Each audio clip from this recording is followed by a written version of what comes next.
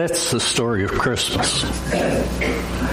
The story that we had chosen, as Paul tells us in the book of Romans, we as a human race had chosen to forget God. We didn't want to hear from him. And so we decided that we would pick the better route, the route that we thought was best, and follow it. And so what God did is he left what was important, and he came to us to call us back to that relationship. And so many of us here in this room have accepted that as what has made life important for us. But it's this whole idea of coming back to God that has been a part of what we've been talking about during the Advent season this year. We've been talking about preparing and watching. We've been talking about what it means to see Christ come with both awe and fear. And we've learned that we can put the fear aside and we can use the awe to carry us into a moment of praise. You know, the whole story that comes from Luke chapter 2, one of the most beautiful parts of what we've seen during Advent season this year, has been that story of Mary and how she found favor in the eyes of God. She didn't have to be afraid because God was there and he was doing something very special in her life. And you know what's really interesting is that word that we see in Luke chapter 2, that word favor, is exactly the same Greek word that Paul uses over and over and over again in his writings, only when people translate that word in the other settings, they use the word grace. It's that very same favor that we have come to recognize through God, his love for us, that it was what gave her the strength and the courage to go through with what she needed to do. And God now calls us into that same kind of a relationship. Let me read for you a little passage of Scripture that will make this a little bit clearer to us. Paul writes in Galatians, and beginning in the 4th chapter, he says, "What I am saying is that as long as an heir is underage, he is no different from a slave.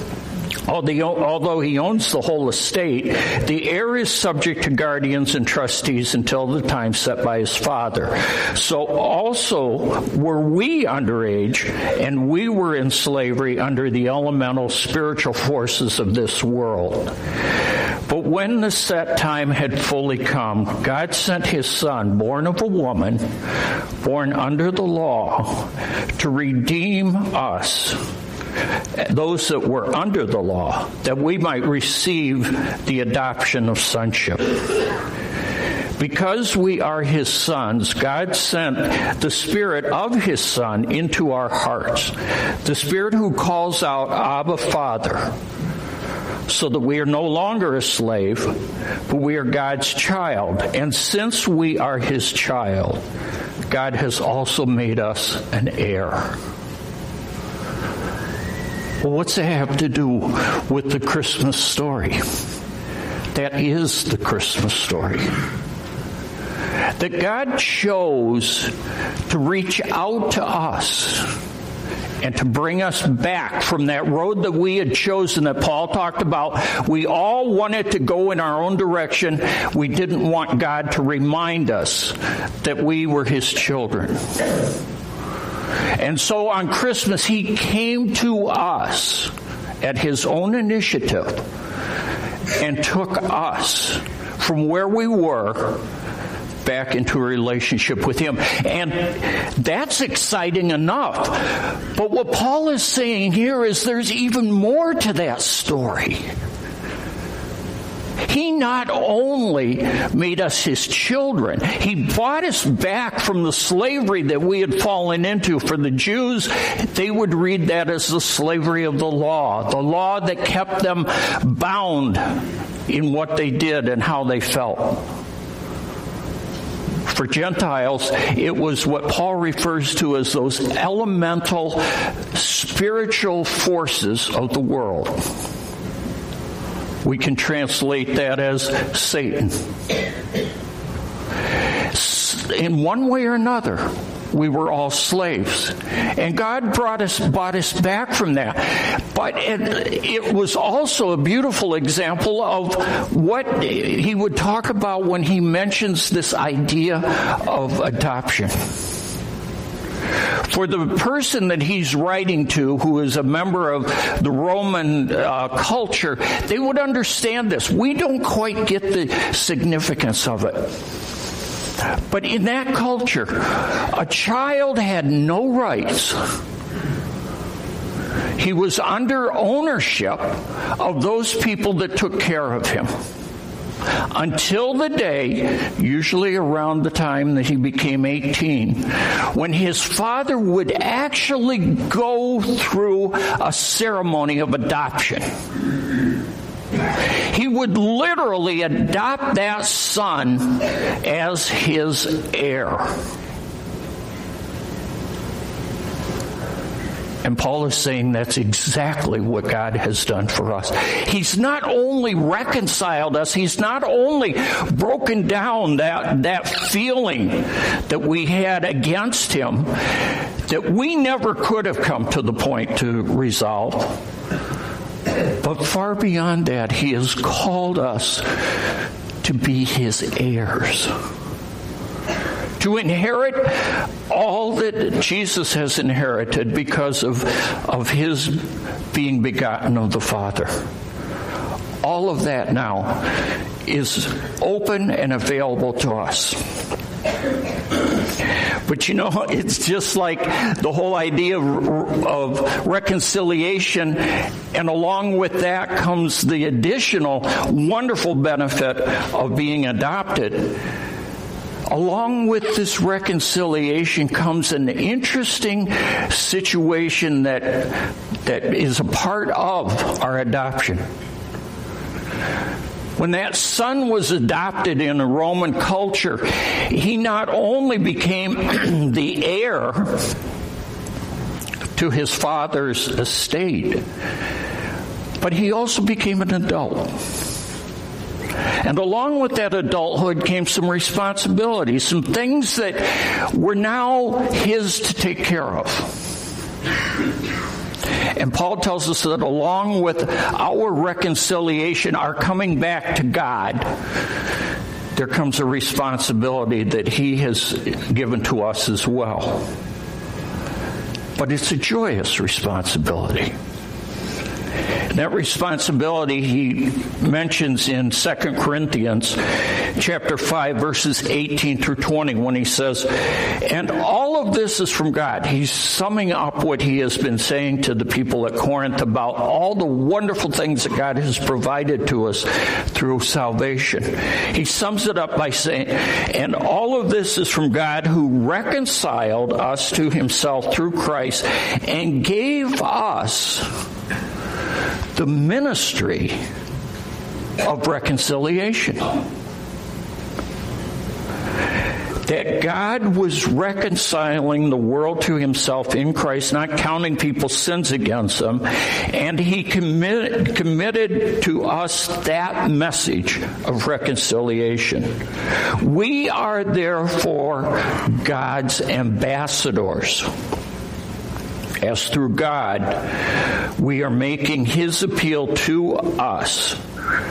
We implore you, he says, Paul says to them, we implore you on Christ's behalf, be reconciled to God. So God has brought us into a relationship with him. He's made us his children and heirs to everything that is his. And in that passage in Galatians, he also talks about how close and intimate this relationship is.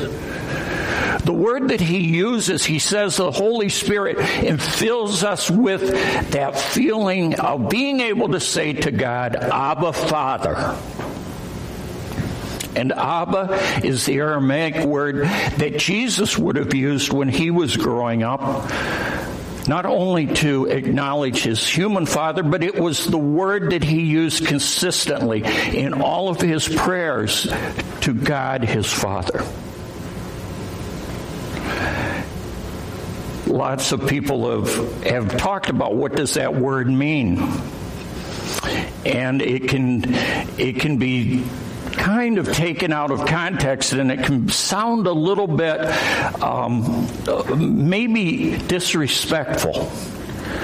But the way that word is used and the way that it would have been used by the people who spoke Aramaic would be very equivalent to what we would say when we looked at our father and said, "Thank you, Dad." What a marvelous gift. That not only are we his children, but the favor that he feels for us allows us to be intimate with him on a level where we can call him not our heavenly Father, but Dad. And Paul says, now what I want you to do is I want you to take that expression and I want you to carry that forth. I want you to bring other people into that same reconciliation with God. And I want you to do it on Christ's behalf as an ambassador. Well, what's an ambassador? It's an important concept for us to understand in our relationship to the world around us.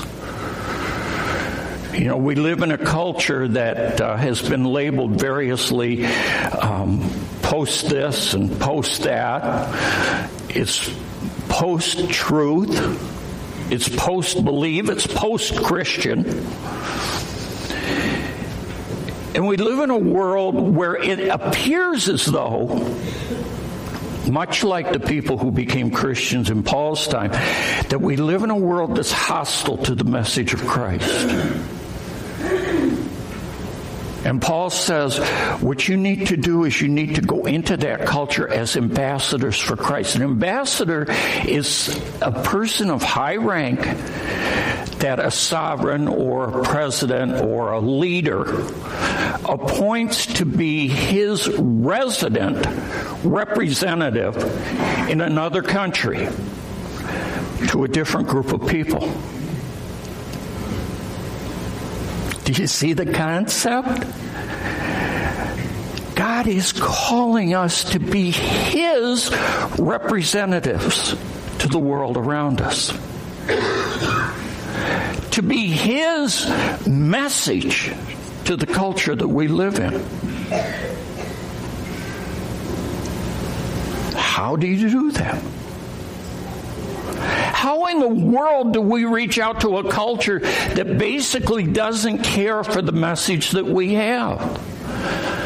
They not only don't care about it, they're antagonistic to it. Many of the new atheistic writers tell us that Christianity is not just a bad idea, it's a bad concept. It calls on people to do things that basically don't work.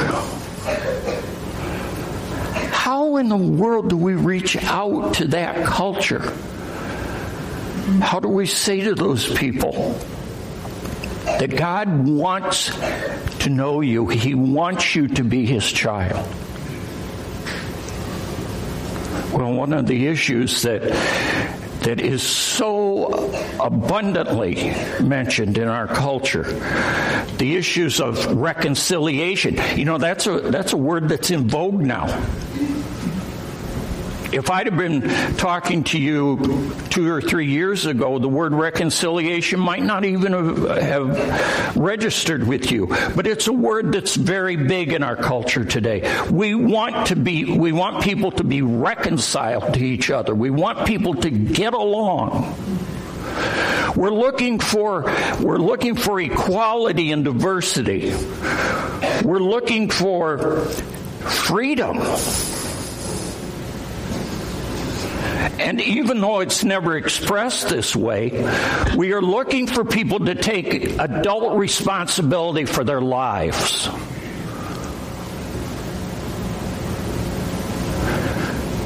Do you see how the message that God has perfectly fits our culture? How He calls us to be that reconciliation.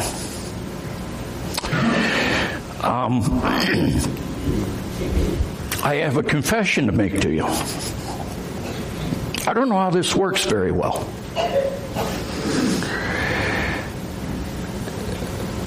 Jeremy's wife, Lindsay, and I have talked about this a lot. And she tells me how Jeremy goes about contacting people and getting to know them and building a relationship with them and winning the right to talk to them about things that matter. But I'm not very good at that.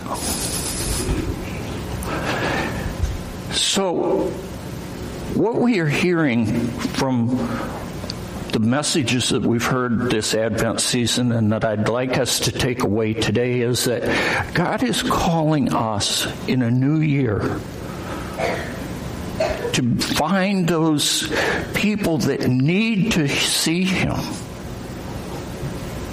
And we need to reach out to them. And we need to touch their lives. Like I said, I'm not very good at that, and I'm not sure I know exactly how to do it. But let me read for you a couple of quotes from people who've been doing a lot of thinking about this very issue. You know, when I was younger, as many of you in this room can testify to, we were taught that people in the world were concerned about where they were going to spend eternity when they died.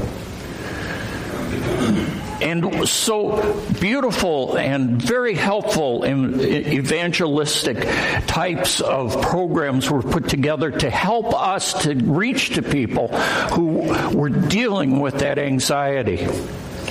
But research today tells us that the average person in our culture is not concerned about death. Oh, they think about it. They worry about it. But it's not the thing that is absolutely driving all of their decisions or their concerns. They have different concerns than when I was growing up. And so people have been thinking through that process. How does that work? How do we get beyond what we were taught in terms of helping people to find Christ? And how do we put that to work today in a new culture, especially a culture that seems to be so antagonistic to anything that we can say as Christians? All we have to do is mention the word that we're Christians, and automatically there are all kind of tags that have been put upon us, and we have not, by virtue of who we are, we do not have the call of people to talk to them. Writer and speaker and evangelical leader Carmen LaBerge recently interviewed about her book, Speak the Truth, How to Bring God into Every Conversation, says that we as Christians have a viable and appealing message to our post-Christian, post-truth culture. But we can't start our conversations the way that we were taught to. She says, practically speaking, we can't start our conversation today with theology, but ultimately, conversation is theological. We begin by weeping with those who weep. We sit, we listen, we seek to understand. We don't address issues prior to understanding the crushing pain that people are experiencing. In the midst, we bear witness to Christ. We enter that pain to bring about God's redemption. People don't need a P-I-E-C-E, peace of our mind as Christians today.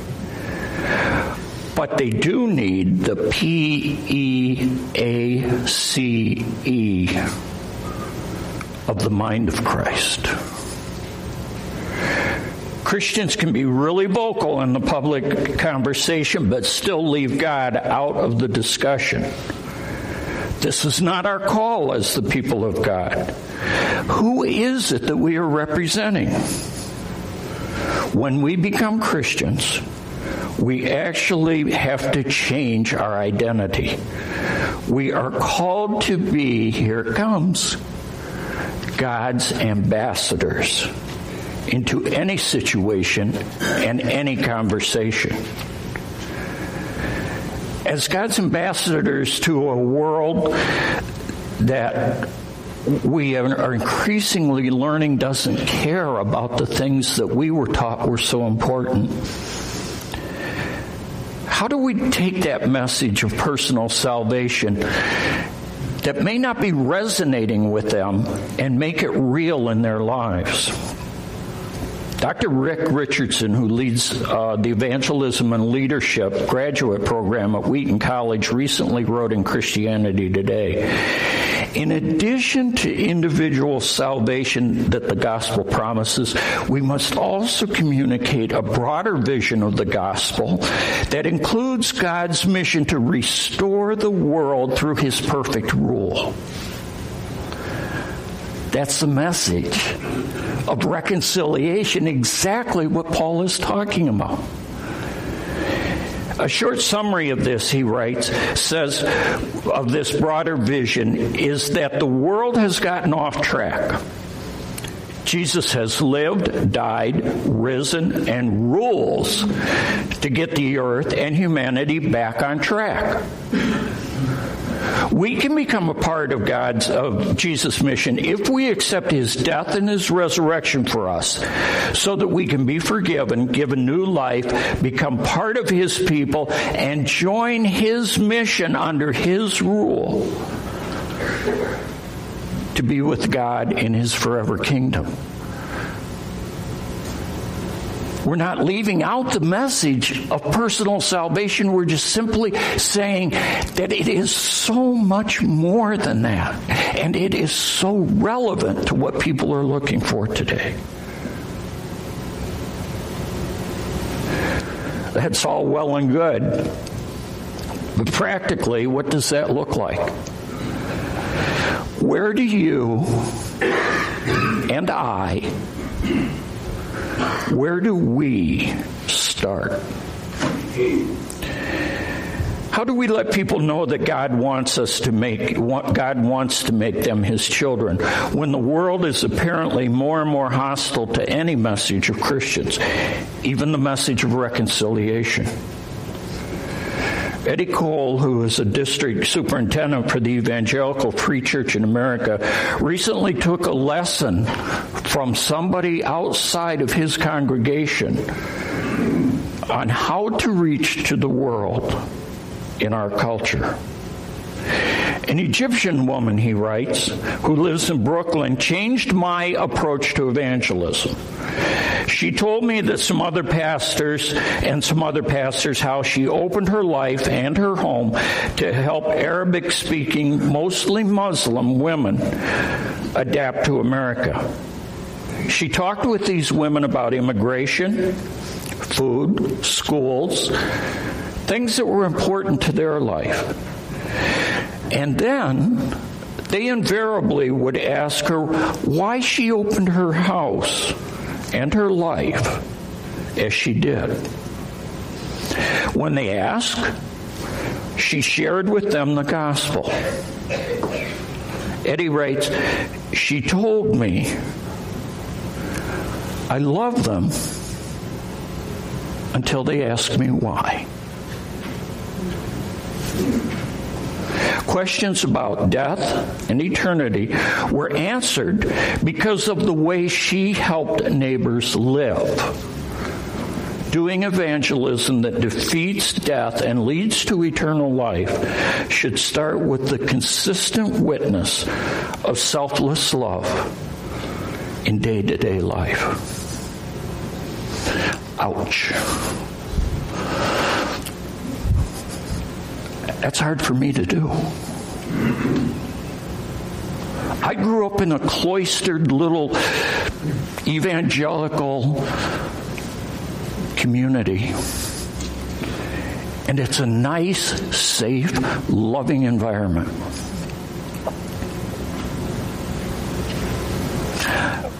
But there aren't probably very many people in this room, people who I know deeply, love deeply, admire, but there aren't probably many of us in here who aren't basking in the relationship that we have with Jesus Christ.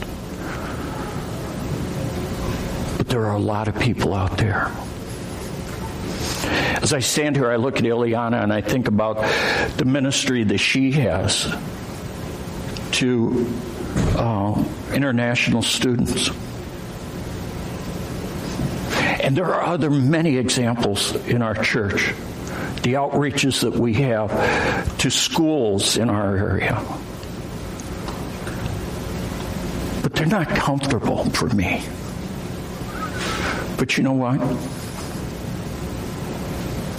That's what God's calling us to. He's calling us and He's commissioning us to be His ambassadors. Now, an ambassador doesn't get a whole lot of choice in what he gets to say or do. He's there to represent somebody else. And as much as they love that job and love the people that they're working with and the person that sent them there, they are there because somebody else has commissioned their presence to be in that place at that time.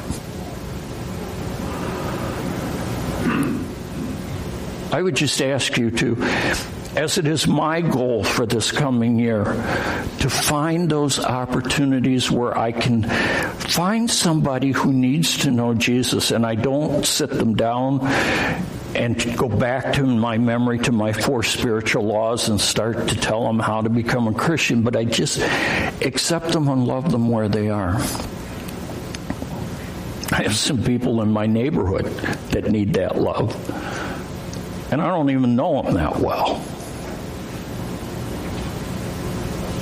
So I need to reach out to them. And I think that's what God is calling all of us to. I think our takeaway from this Advent season, this time where we've been talking about preparing and being ready when Christ came and not being afraid, but being in awe that He came. I think the takeaway from this Advent season and our call and commission for 2018 is to Christmas in action. We are called to do exactly what Jesus did. Now think about this. When Jesus came, think of what He left behind. Think of what it meant for Him to come and to be born in poverty. We are called to do exactly what Jesus did, to enter people's lives right where they are as God's personal, resident ambassadors of reconciliation. Will you pray with me?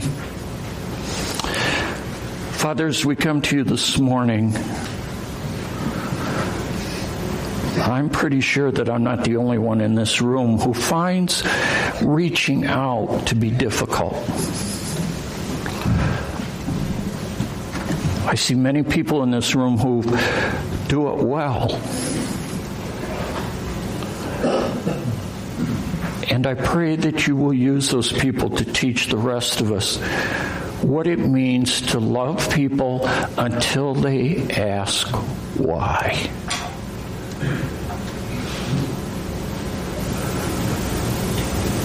Father, there's a hostile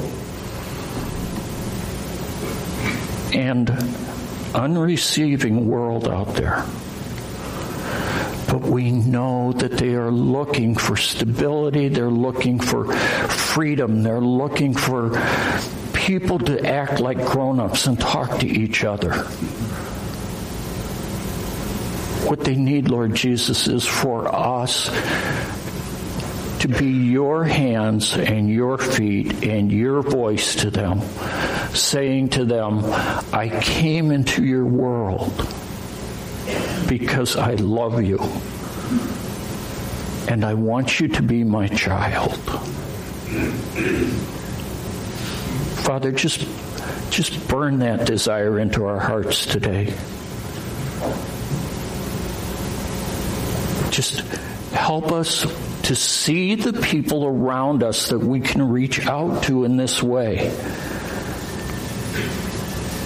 They're all out there and we run into them every day and we look right past them. May we go from this Advent season with the joy of what you have done that has brought us back into relationship with you, and be so consumed by that joy that we want to be like you to the people around us who need to see you. We ask that in the name of Jesus, who came and gave himself for us. Amen.